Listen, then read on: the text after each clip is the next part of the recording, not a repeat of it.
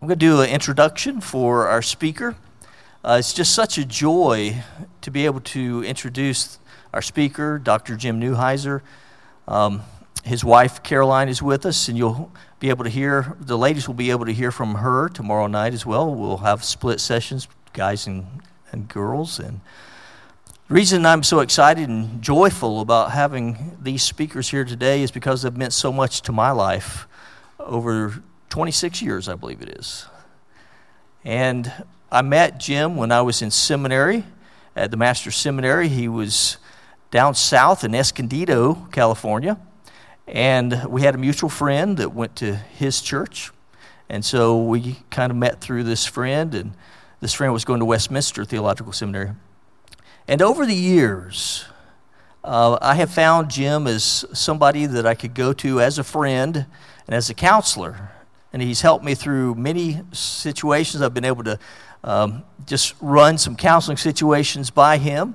And, that's one thing that we are taught to do, right? To seek the wisdom of many counselors. And that has always been helpful, and I'm very thankful for that. We've had a very sweet relationship. And I also want to give you a little bit of the more formal introduction. He's the director of Christian counseling and associate professor of practical theology at Reformed Theological Seminary in Charlotte.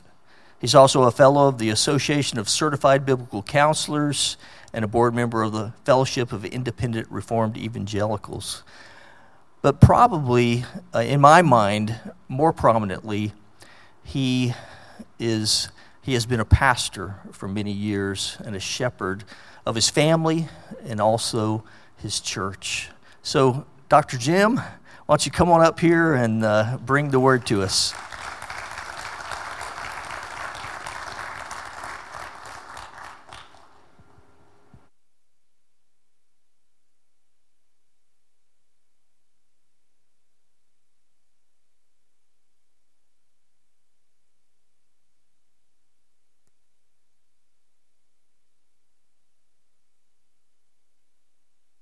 This is some pulpit. It is a great joy to be with you all. I think one of the joys, I don't know if it's been 26 years or exactly how many, but just see God's faithfulness. And a brother and sister in Christ with Brian and Myra, and how we've both been different places doing different things, but we've had friends who have not continued the course for those 26 years, and it's a great joy to see fruitful, serving God, walking with Him, and we're thankful for that.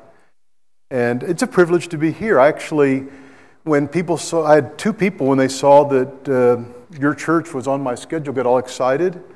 I don't know if you know Josh Clutterham, but his wife Meredith, I guess she said she was first discipled in this church, and we're good friends with them, and they were excited about that. And then actually my TA at RTS was in a campus ministry doing, I think, a summer internship or something, and she stayed with the family here, and she said she and her friends have never in their life been treated better, and they were just astounded that this is where Caroline and I would be this weekend. So we had very high expectations, which so far have been met.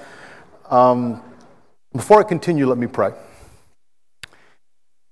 Father in heaven, you are good and gracious to us. You've given us many gifts, the best of which is Christ. You've also given us the gift of family and of marriage. We confess that we live in a nation which has corrupted it, yet we in our own lives have not lived up to being Christ-like husbands, to being wives who are helpers. We pray, O Lord, that you would use your word to encourage us, to give us hope. We thank you for your Spirit who works in us, sanctifies us. Help me to be a blessing to my brothers and sisters. We pray that you would be glorified. We pray in Jesus' name. Amen. It has been shocking in my lifetime, the attacks upon marriage. And early in my lifetime, there was the no-fault divorce. And then as the years went by, it became acceptable for people to live together in what we used to call fornication or living in sin. Now most people who get married were living together before, and some people never get married. And then you had the shocking Supreme Court ruling a few years back where they declared against the Word of God, who originated marriage, marriage, that a man can be married to a man and a woman to a woman. And so our culture is in active rebellion against God who established marriage from the beginning in Genesis. And you think, well, what can we do? And there may be a place for us as Christians to engage politically, but my real concern would be that I think the best way we can fight for marriage and have an impact on our culture is actually to have marriages which stand out from the culture. To have husbands and wives who are living out the gospel in relation to each other in a way that we are bright lights in a world which is very dark. One of my burdens for the church is that we can complain about the politics and what the courts do, but sometimes when you look at even the Christian marriages, they do not reflect the ideals of the Bible very well. And the question I would raise is, what can we do to preserve our marriages and to strengthen our marriages? Caroline and I do a great deal of marriage counseling. Actually, one more yesterday. A couple have been married, I think, 17 years. They're not coming into physical contact with each other. They're fighting, they're yelling.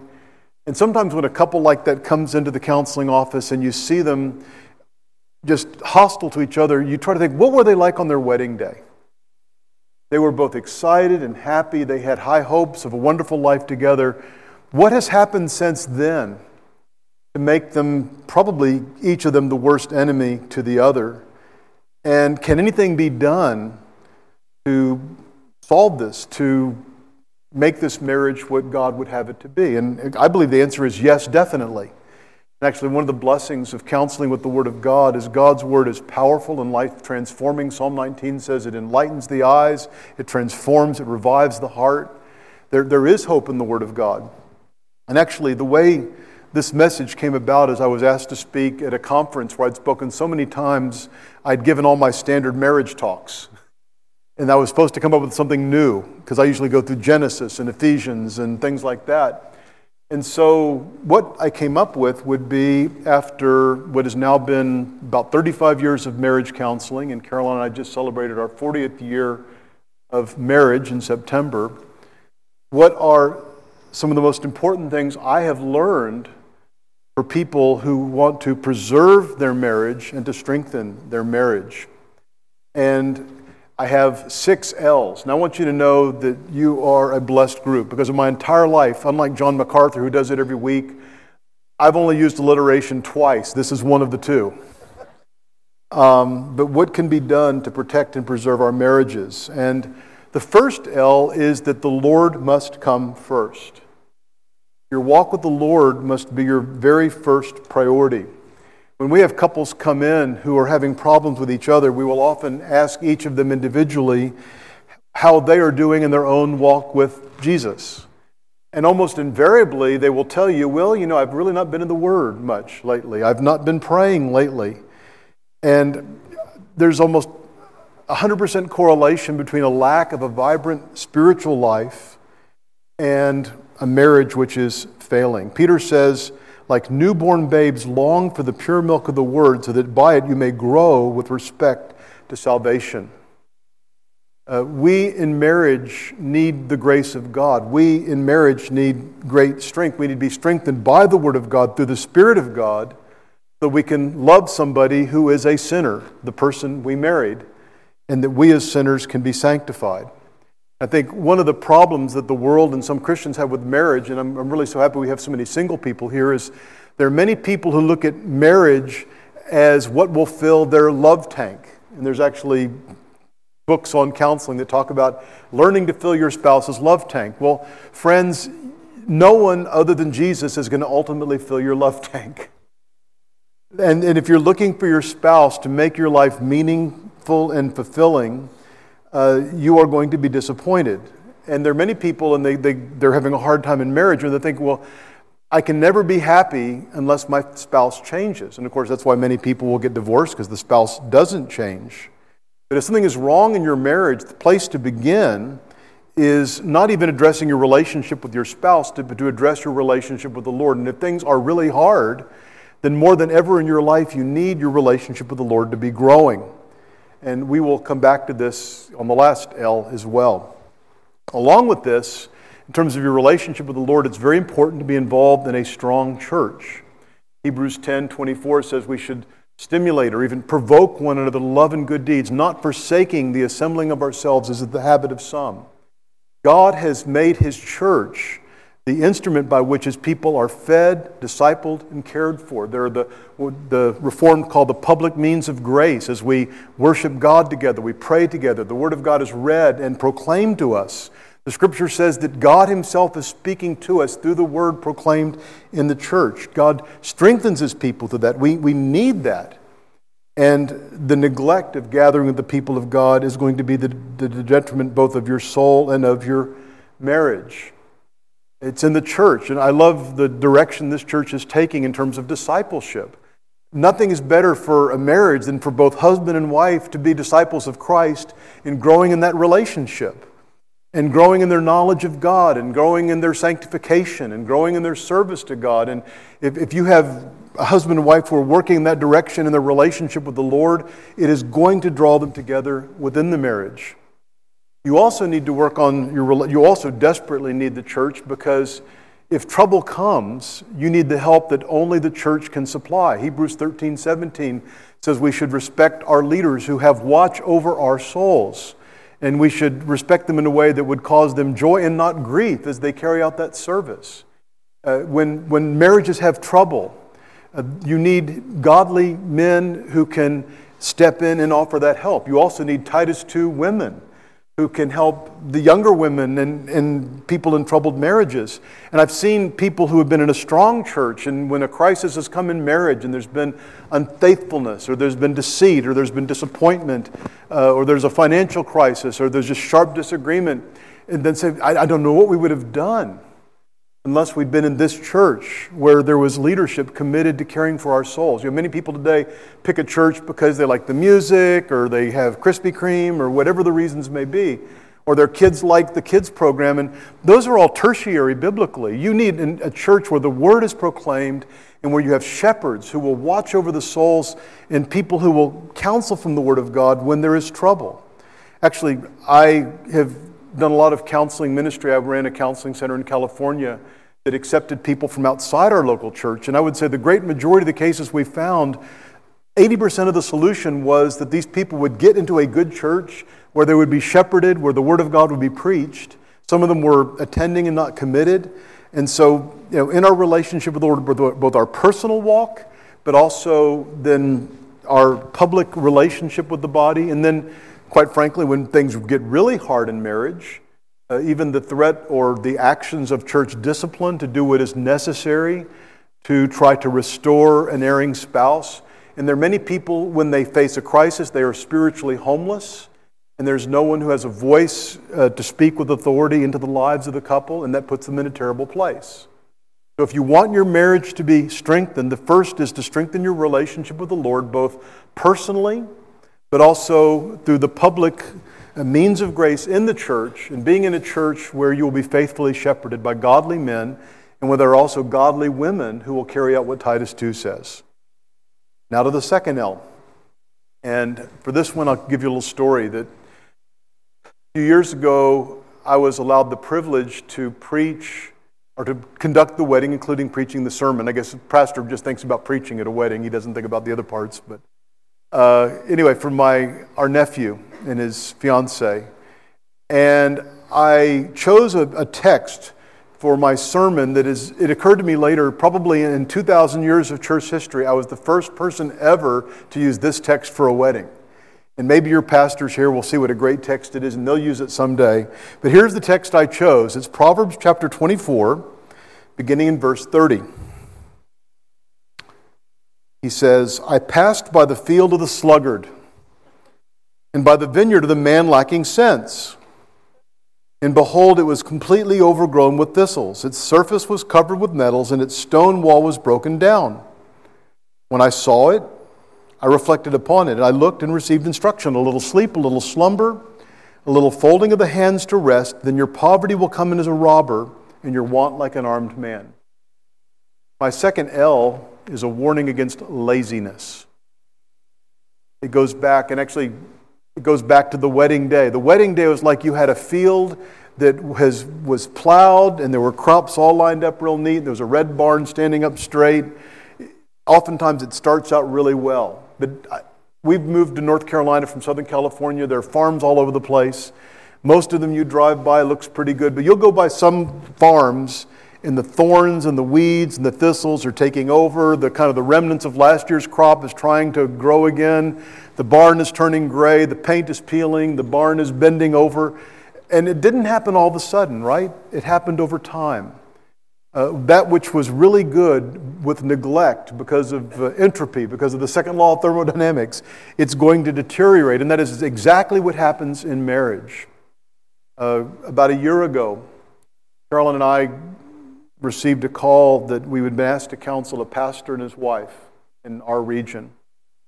And the pastor actually wrote me a multi-page account of their marriage. And then as they came in, you have a marriage in which the wife was continually nagging the husband and belittling him.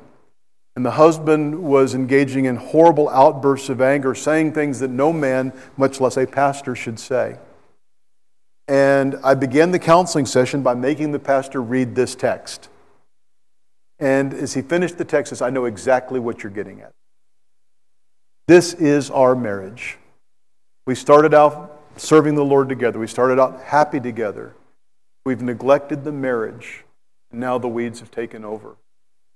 Now I have good news. God has done an amazing work in this couple. God, by His grace, has brought them both to repentance. Actually, in the very first session, it was actually kind of an amazing thing to see what the Word of God would do. They both thought the other one hated each other. And in the course of things, I helped the husband to see that the wife was desperately yearning for his approval. And I remember when I said that, and she said, yes, yes, yes. He says, I can't believe it. I can't believe it. I thought she hated me. And she also believed that she needed to stay married to him because he needed to stay in the ministry because if he got out of the ministry, he would divorce her.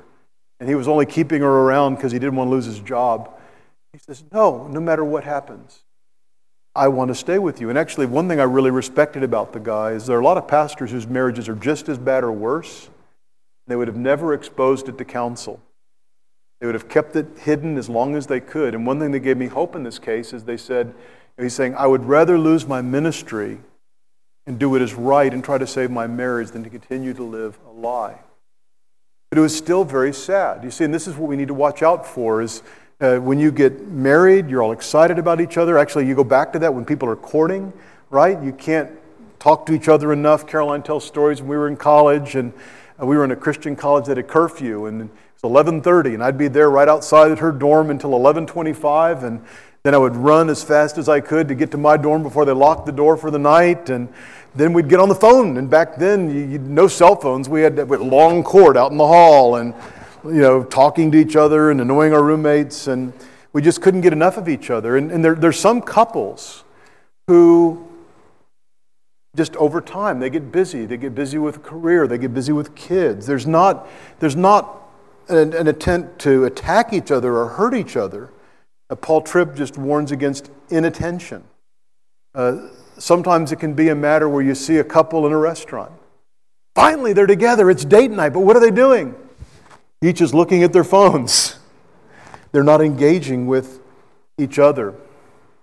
It's usually the wife who first notices something is wrong. Things aren't right between us. There are arguments that aren't being resolved. They're not close. They're not coming together like they used to. And the husband, oh, no, it's not a problem. You just worry too much. That's the way things go. Do not neglect your marriage. Carolyn and I have a lot of students stay with us. And sometimes students will come to Charlotte and they'll come for a week to take a class and they'll stay with us while they're taking the class. And we had an event in January. We had two women who were fairly newly married. And they were staying with us and they were in our kitchen and they'd been with us for a week or two already. Husbands weren't with them at this point. They were in town taking the class, but they wanted to talk to us. I can't remember exactly how the conversation goes, but basically what they're saying is, we're so glad to be in your house and see your marriage, because you're really old, and it's obvious you really like each other. And, Caroline jokes that she's magnetized, that if I'm in the room, I get drawn over in that end and grab her. But she says, our parents are about your age, and they're still married. But I don't say they like each other very much. They're just kind of living two separate lives in the same house. That's what happens in a lot of Christian marriages. It's not just the ones that end in divorce, it's the ones that just aren't happening even though they remain married. We need to be working throughout our marriage to build closeness, to court each other, to date each other. And then, as we think about the field that's full of the thorns and the thistles, a lot of those, I would say, would represent unresolved conflict. And probably some of you have been trained in biblical peacemaking, and I don't have time to go through it in detail, but just to summarize that you need to pull the weeds and you need to plant the flowers or the crops or whatever you want to grow in your garden. And conflict can be very dangerous. Paul says in Ephesians 4, don't let the sun go down in your anger, lest you give the devil an opportunity. And when problems aren't solved, and what often happens in many marriages, there's a conflict, and just over time, you're not as hot anymore, and so you kind of calm down, but the conflict was never resolved. And so there are seeds of the thorns and the thistles that are sown in your garden, and over time, your garden gets overrun. Paul's warning is vivid, and there are some marriages, and people come in for counseling, and it's like they've just got almost nothing but thorns and thistles because they've not really dealt with their messy garden, their messy field in years. And there's hope in the gospel through a process. Jesus says in Matthew 7, get the log out of your own eye, to deal with your own sin and confess your sin to each other, not just to let time pass, but to acknowledge your sin. And some of you have been through the Peacemaker material where the 7 A's of confession. Some people, I would say, mow the weeds, if you know what I mean. Well, I'm sorry, it's okay. Never really dealing with the depths of problems, but talking things through. It can be a lot of effort. If like this couple I mentioned, this pastor and his wife, their field had gone 4 or 5 years without a mowing, much less pulling the weeds, and there has been a lot of effort in pulling the weeds and the thorn bushes over time, but it's only then that the flowers can grow. So to be quick, again, get the log out of your own eye, confess your own faults, humble yourself before God, seek His forgiveness, seek her forgiveness.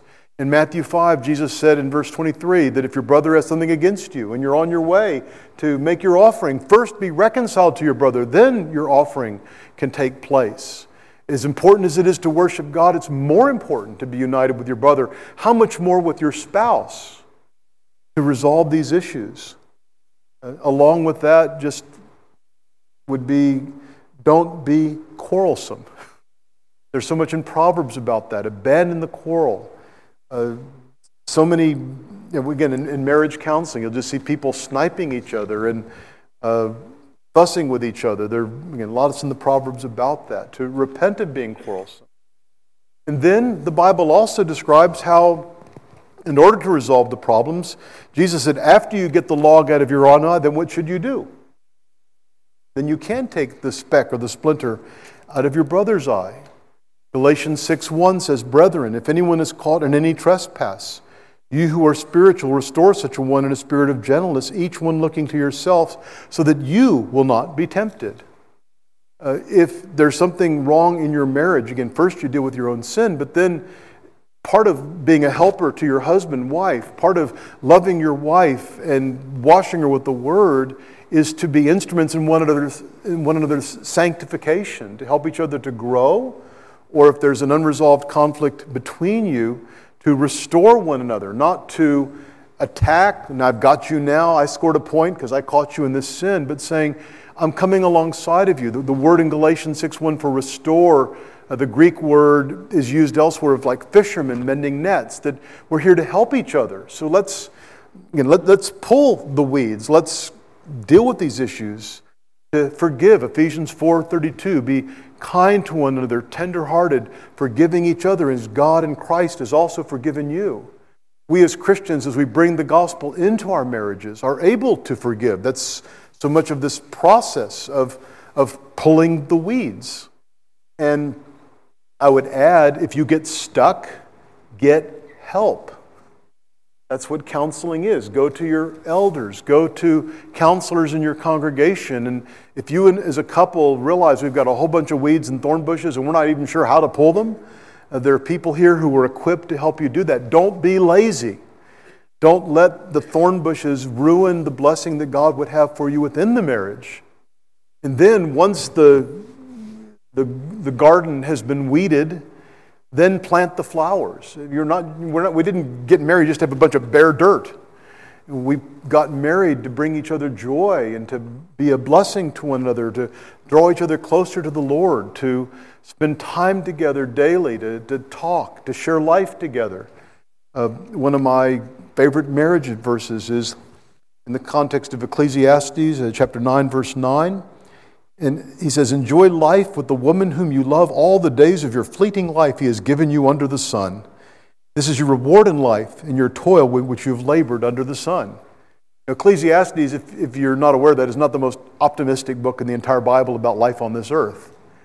But what he's saying is God, in the midst of your toil and your labor and the frustration of life, he's given marriage as something that God wants you to bring each other joy, as friends and companions to share life together. And so don't be satisfied with less. You're not neglecting important things if you're investing in your marriage and spending time communicating and going out together and spending quality time together. So we've seen the Lord comes first, but then second of all, that laziness will cause your marriage to gradually deteriorate like the sluggard's field. And that means that every year in your marriage, you should be investing more in each other. You're not neglecting important things to take care of each other, even for the sake of your children. The best thing you can do for your kids is to have a marriage where they would look and say, yes, that's what I want someday. When I get to be an adult, I don't need to shack up with somebody like in the movies. That's not where it's at. Where it's at is what my parents have. They seem to really enjoy life. They can see the garden. And they would like one like it someday. And there's a third L, and that is that lies are like a deadly cancer in a marriage relationship. And this is also in Ephesians 4, verse 25, where Paul says, therefore, laying aside falsehood, speak truth, each one of you with his neighbor, for we are members of one another. Almost nothing in marriage is more important than mutual trust. In the course of our marriage counseling, Carolyn and I have had to counsel in many cases of adultery. And these are hard. These are heartbreaking. But I can also tell you that the biggest issue in adultery is not sex. The biggest issue is what we often call it, unfaithfulness. You'll often hear someone say, I think I could forgive sex, but I don't know if I can ever trust this person again. And it's the lies that need to be most of all repented of. But there are often other kinds of lies going on in marriage that aren't quite as dramatic as that. And it's exaggeration, it's withholding information, it's spin. Paul's illustration actually is really powerful. He says, speak truth with each of you with his neighbor, for we are members of one another. And it's speaking in the church, but if the church is close, marriage I think is just as close or closer. And it's like you and your spouse are one flesh, you're one person. And if you can't trust your spouse, it'd be like if you're out for a walk and your eyes are telling you lies. That your body's walking down the road and the light says green, your eyes think it's green and it thinks there are no cars there, but in reality it's red and there are cars coming and you get smashed. Or it's like if you're jogging and every 100 paces your knee gives out and you fall on the ground. And it would be a horrible thing not to be able to trust part of your body. But it's a horrible thing to be married to somebody you can't trust. And sadly, there are some people, and it's usually men, but it's not exclusively men. It's like their native language is lying. That they say what they need to say to get by in the situation, to withhold information that might get them into trouble, or to paint a picture that's better than reality to make themselves look good. to maintain the peace, to say what other people want to hear so that they can enjoy the other people being happy with them for the time being. And sometimes in culture, guys like that especially can seem kind of funny and early in a relationship. But I can tell you, 10 years into marriage, it gets really tiring. There can be temptations where the wife is out driving, and I know at least in California they have a law that you're not allowed to talk on your cell phone in California.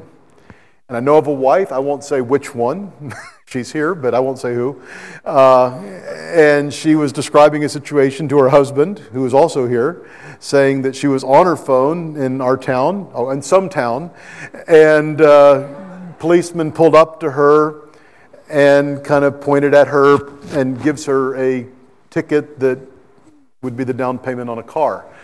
Now, a wife might be tempted to try to settle that in a way the husband would not know, so that she could avoid the scolding a husband might give to one's wife having violated the law this way, or at least getting caught. I guess that's another lie, isn't it? Another situation occurred where a man had been struggling with looking at inappropriate things on the internet, and he and his wife agreed that he would put a filter on to keep him accountable.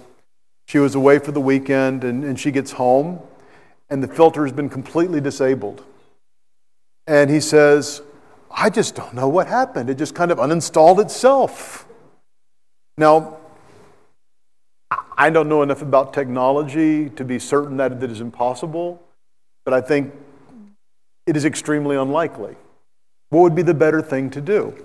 Would it be better for him to say to his wife, you were gone, I was tempted, I fell short, all I can do is ask you to forgive me and ask God to forgive me, and I need to be more accountable. Which is the better course? Or to try to hang on to the lie? Now there's another side of that in terms of honesty in marriage, and that is we need to be the husbands when the wife comes home and says, I spent this amount of money, or this financial loss has come upon us, where it is safe to tell the truth. For example, you would not be made an example of in front of over 100 people. Or the kind of wife that instead of erupting in anger, say, I'm so sorry, we probably need to call one of the pastors, we need to talk about this together, but I want you to know I love you and I want to help you through this struggle. So to promote honesty, not only we need to be honest, but we also need to make it safe for our spouse to admit their sins and their failings, and that we're willing to show them grace. Some people have had such a lifestyle of lying, and it really fits the context in Ephesians 4, where I said, and I've known especially men, they've their whole lives just said what would in the moment get them by with things and would be what people wanted to hear. It's like learning a new language to start telling the truth. I've given the example to a man to say, it's like I told you for the rest of your life, you're no longer allowed to speak English. Now you have to speak, Mandarin. You have to learn a new language. But that's exactly what Ephesians 4 is telling us happens when you become a Christian. It says that you put off the old self, which was enslaved to sin. You've put on a new self, which is being conformed to Christ. And so when God saves you, He does change your language from one of self-serving lying to being one who tells the truth.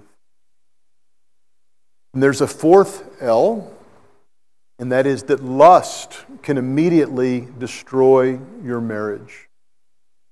And this is something which hits me hard. And like even as Brian and I were talking today, reminiscing over people we knew going back 27 years. There are people we knew back then who were in seminary or in pastoral ministry who are now out of the ministry because of moral failure. At that time, neither we nor they would have imagined such a thing as possible. All of you, you hear, right, when well-known Christians fall into these kinds of sins, both men and women. It is tragic, and we need to be very, very careful. Paul says, flee youthful lusts. I like how it says in Proverbs chapter 5, verse 8, don't go near her door. Very few Christians plan to have an affair. But the world has this myth that a man and a woman who are not married to each other can just be friends. without anything else developing. You can have these merely platonic relationships. Another myth the world says is that if you feel attracted to somebody, it's just this inevitable experience of falling in love. And you say, well, I didn't mean for this to happen. It just kind of happened to the two of us. And those myths are very destructive. In counseling, in many cases of marital infidelity, you see a pattern. Actually, the pattern begins on the previous L, or two L's ago, where the marriage itself has been neglected. And now you have, a man from one marriage, a woman from the other marriage, and they're taking their kids to soccer practice. And they're standing by the field and they're just talking. And the kids are practicing and they're talking and sharing life together. And just, it doesn't start out too personally. But then, they kind of notice that they're looking forward to seeing each other the next soccer practice. And, she's not there next to him. He kind of misses her. And then they text each other now and then, how you doing? And you get home okay? And these things build. And these are the steps that lead to an affair. Perhaps they notice they just feel more alive when they're in the presence of that other person. And furthermore, they're getting affirmation and attention that they're not getting from their own spouse at home.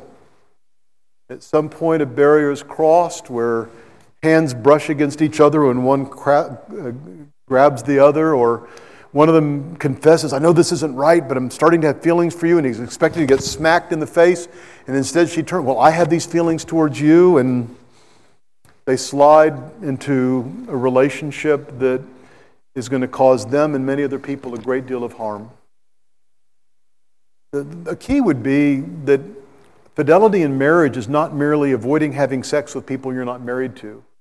It's protecting your marriage emotionally as well as physically.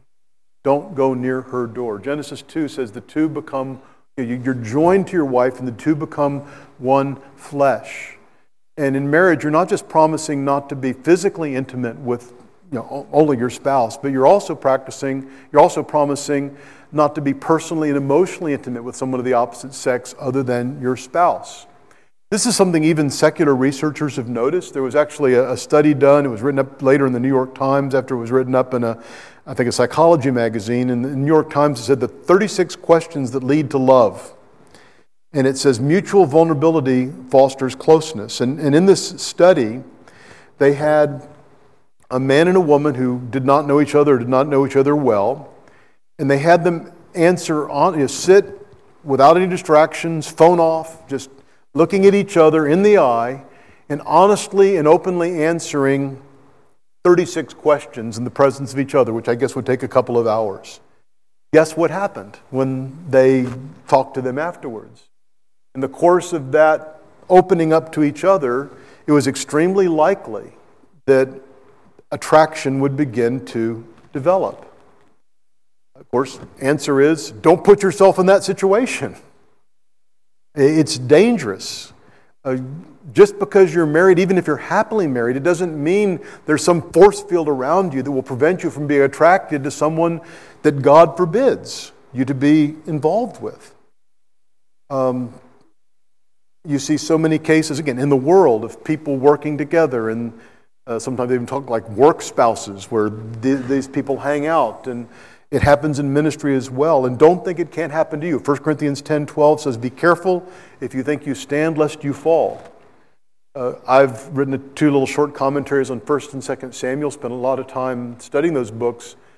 And the saddest thing in those books is you spend a book and a half getting to David, who's the great leader of the people of God they desperately needed. No man ever better than David. He's the king we need.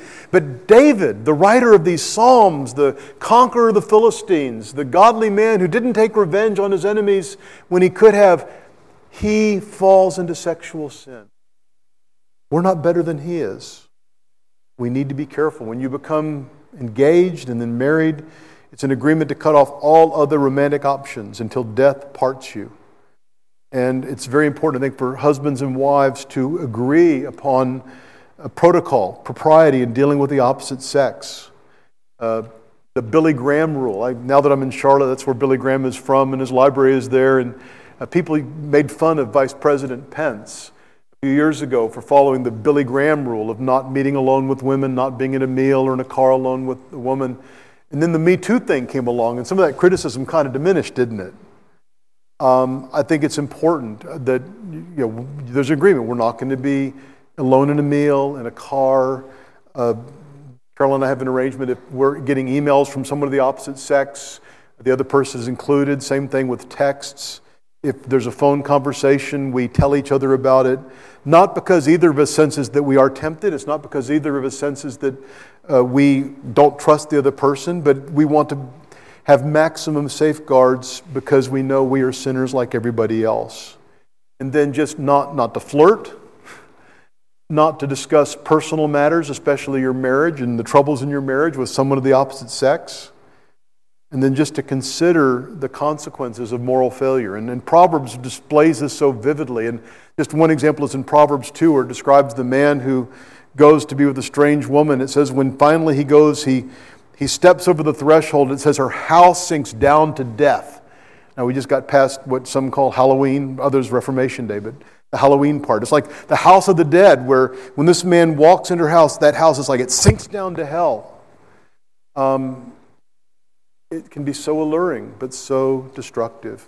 Watch over your heart, the fantasies, the imaginations that one can be guilty of, be it from pornography or romance novels or flirtation. James 1 warns that lust conceived gives birth to sin, and sin results in death. We need to abort those thoughts. We need to be so careful. Well, now the next two are going to be more positive, as we're on number 5. And the next one is lift one another up to strengthen your marriage. And there's a fellow named Sam Crabtree who has been the executive pastor at Bethlehem Baptist Church in Minneapolis. That church is famous because that was the church of John Piper for so many years. But Sam has written a book called Practicing Affirmation. I don't know if any of you have read it, but it and one other book I'm going to mention towards the end have had a huge impact on me personally. And in this book, Sam's point would be that it is biblical to give God-centered affirmation to other people. And he likens affirmation to being like putting a deposit in the bank of relationship, when you affirm what somebody else is doing. And then he also says when you criticize, it's like making a withdrawal from the bank of relationship. But there's a catch, and that is that it takes several deposits to equal one withdrawal. And he has an interesting chart in the book where he describes how most romantic relationships begin with a great deal of affirmation and very little criticism, right? I mean, hey, she wants to be with me all the time. She wants to marry me. She wants to spend her life with me. I feel affirmed. And I'm telling her how great she is. And we're trying to get each other to spend the rest of the life together.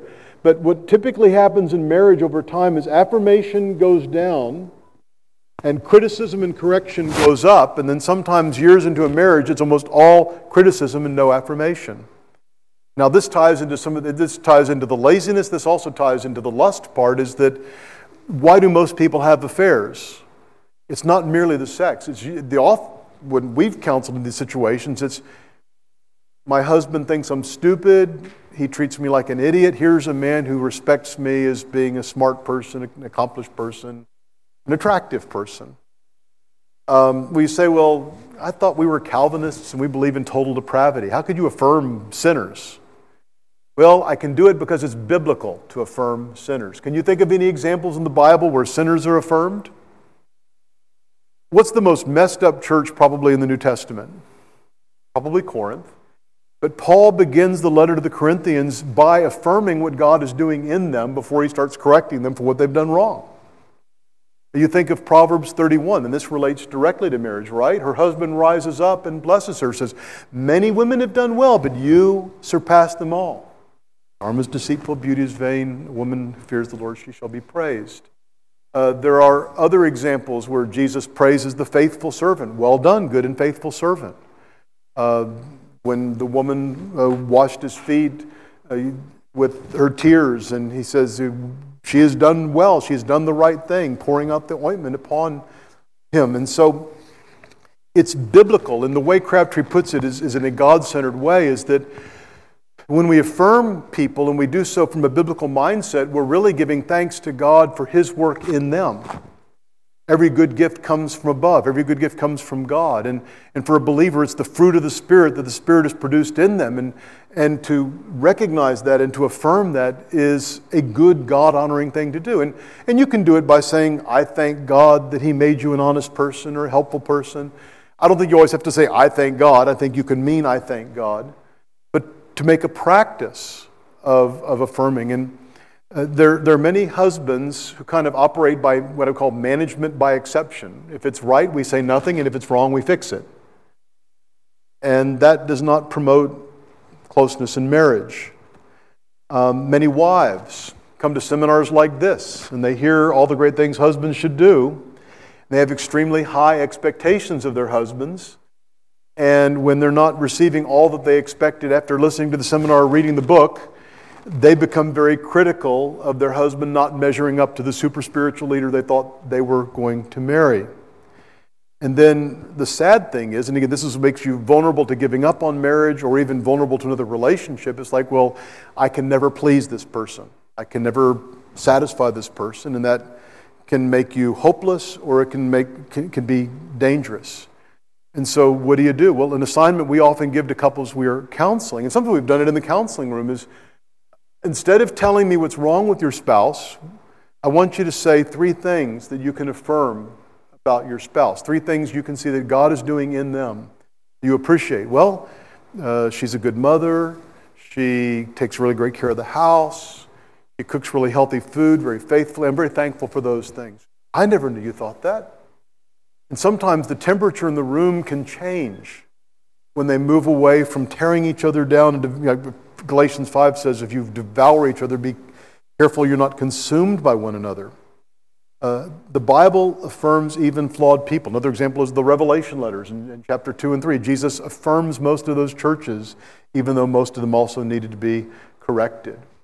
So to affirm your spouse is to give God glory for His work in your spouse. And that's a good thing.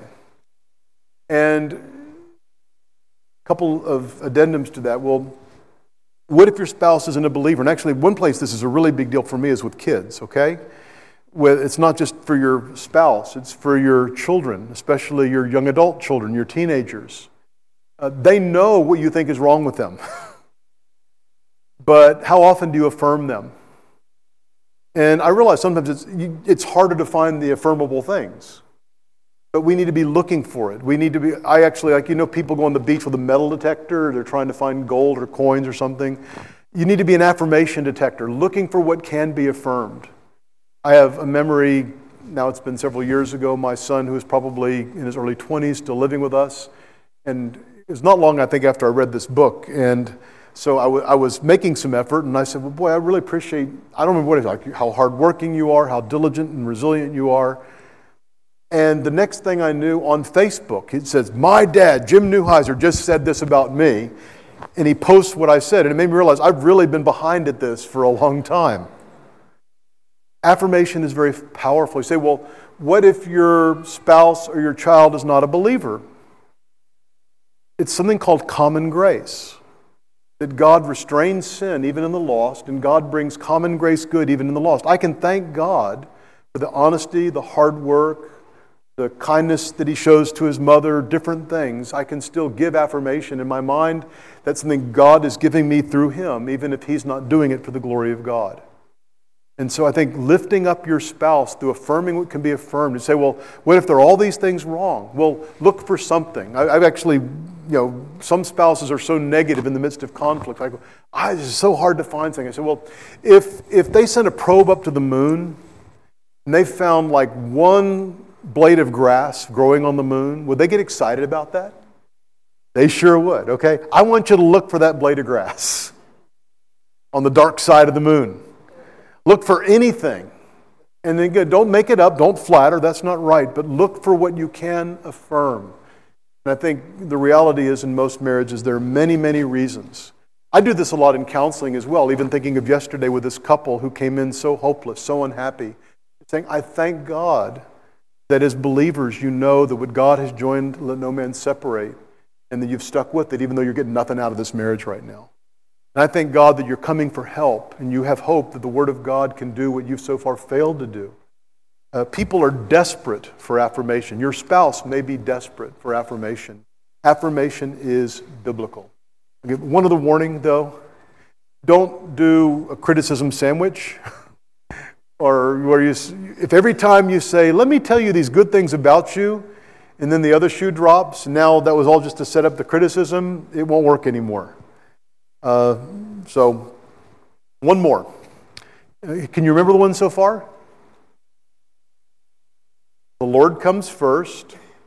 Laziness is going to just cause things to deteriorate like the sluggard's field. Lies are like a cancer. Lust will just immediately bring destruction. Instead, lift each other up. And then the final one is to learn to love your spouse as God has loved you in Christ. Both the Old and the New Testaments portray the marriage relationship that we have as being like God's relationship with us. Paul says in Ephesians 5:32, the mystery is great, but I'm speaking with reference to Christ and the church. 1 John 4:19 says, we love because He first loved us. And as we look even at the structure of Ephesians, Paul spends 3 chapters of Ephesians telling us about God's love for us. In the first chapter, the Father chose us, the Son redeemed us, the Spirit has sealed us. The second chapter, we were dead in sin, but God made us alive together with Christ, saved us by grace through faith unto good works. We who were far away have been brought near. And at the end of chapter 3, he actually prays. He says, oh, that you would grasp the love of Christ. And then, when he gets to chapters 4 to 6, which people talk about the practical part, that's how we can say, like in chapter 5, verse 1, be imitators of God as beloved children and walk in love, just as Christ also loved you and gave Himself up for us, an offering and a sacrifice to God as a fragrant aroma. If a husband is failing to care for his wife in a loving way, the answer is not just to give him a to-do list and say, okay, we'll, every other week buy her flowers or candy and make a date every 2 weeks to take her out to her favorite restaurant. You just, follow this list and it'll all be fine. What needs to happen is a heart change. You won't be able to sustain the discipline of a list if your heart isn't in it. If a man is not loving his wife in a Christ-like way, it's because he has not really fully grasped the love of Christ for him. When it says, husbands, love your wives as Christ loved the church, it's as he thinks upon the love of Christ, as he marvels at the love of Christ, as he's thrilled by the love of Christ, that, back to point 1, it fills his love tank. It gives him a love to share with someone who doesn't always deserve it. When we meet with couples who are struggling, one of the assignments we give them is to pray Paul's prayer in Ephesians 3:14-21. And it's the wrap-up of the first half of the book. And the prayer is essentially, and look for verse 16, that He would grant you, according to the riches of His glory, to be strengthened with power through His Spirit in the inner man, that Christ may dwell in your hearts through faith, and that you, being rooted and grounded in love, may be able to comprehend with all the saints what is the breadth and length and height and depth, and to know the love of Christ which surpasses knowledge, and you may be filled up to all the fullness of God. And then comes the famous part. Now to Him who is able to do more abundantly beyond all that we ask or think, according to the power that works within us, to Him be the glory in the church and in Christ Jesus through all generations, forever and ever. Amen. Is that if my marriage is failing, what do I need? I need personally to know more of the love of Christ. As I would know that love, and that's why I say pray that God will give you a grasp of that love, that you'll be able to love your wife, your husband, based upon grace. There's so many marriages in which there's what I would call a gospel disconnect, and that is that if you were to ask the spouse, the husband, how are you saved? Well, I'm saved by grace through faith in Jesus. He has his catechism down. He's got some verses memorized. He understands the facts of the gospel. But then how does he treat his wife? Well, he treats her according to the law. He deals with her in terms of, well, if she treats me well, I treat her well. If she treats me badly, I treat her badly. That's the way most human relationships are governed, is I will give you what you deserve. That's the world's approach to marriage. And that's why so many marriages are so poor. And even in Christian marriages, the people who intellectually understand the gospel are not reflecting the gospel in their marriage, in spite of all that Ephesians is saying. Even the forgiveness aspect, forgive as you've been forgiven, thinking of the parable of the unmerciful servant. Paul says to Titus in chapter 3, He has saved us not based on deeds which we have done in righteousness, but according to His mercy, by the washing of regeneration and renewing by the Holy Spirit, which He poured out upon us richly through Jesus Christ our Savior. I mentioned that Sam Crabtree's book on practicing affirmation has had a big impact on me and my family and my counseling. The other book that's had a huge impact on me is Dave Harvey's book, When Sinners Say I Do. And the premise of the book actually begins with 1 Timothy 1:15, is a trustworthy statement worthy of all acceptance that Christ Jesus came to save sinners, of whom I am chief. Most people in marriage conflict think they married the chief of sinners and that they're very righteous. And things will be turned around when you realize the biggest sinner you know is you. The biggest threat to your marriage and it flourishing is you. And that should humble you. And yes, he also says, yes, you're a sinner married to a sinner. And so if your spouse sins, you shouldn't go, wow, I can't believe she did that. No, she's a sinner like I'm a sinner. But what should we who have received such grace do for each other? If I'm the servant who's been forgiven the 10,000 talent, billions and billions of dollar debt, and my sister, my brother owes me 100 denarii, what should I do but show grace to them as I have received grace? And the more you understand that grace and the more you delight in that grace, the more you'll be able to give that grace to somebody else. And so many people, they look at marriage, well, I want to be loved. And I want you to be loved. But the great goal and the great privilege of marriage is, and what I would want my goal to be is, I want to be a man of grace. I want it to be that my wife, as she sees how I treat her, would say, I think I'm being treated better than I deserve. I think my husband loves me as Christ loves me. That it gives me some idea that I can honestly say that's what I'm getting in marriage by the grace of God through Caroline, is that this shows me what God's love is. And to accomplish this, again, it goes back to the first, is you need to be walking with the Lord. You need to be grasping His love and appreciating His love as you're fighting the battle in your own soul. Galatians says, if we walk by the Spirit, we will not carry out the desires of the flesh. But he says the flesh and the Spirit are at war with each other. That the battle in your marriage is the great battle, is not even with each other. It's the battle in your own walk with God. To be able to show love when it's not always deserved, to show grace in the midst of sadness and disappointment. But as you're walking with the Lord, then you can bear the fruit of the Spirit, even if the other person tempts you or provokes you.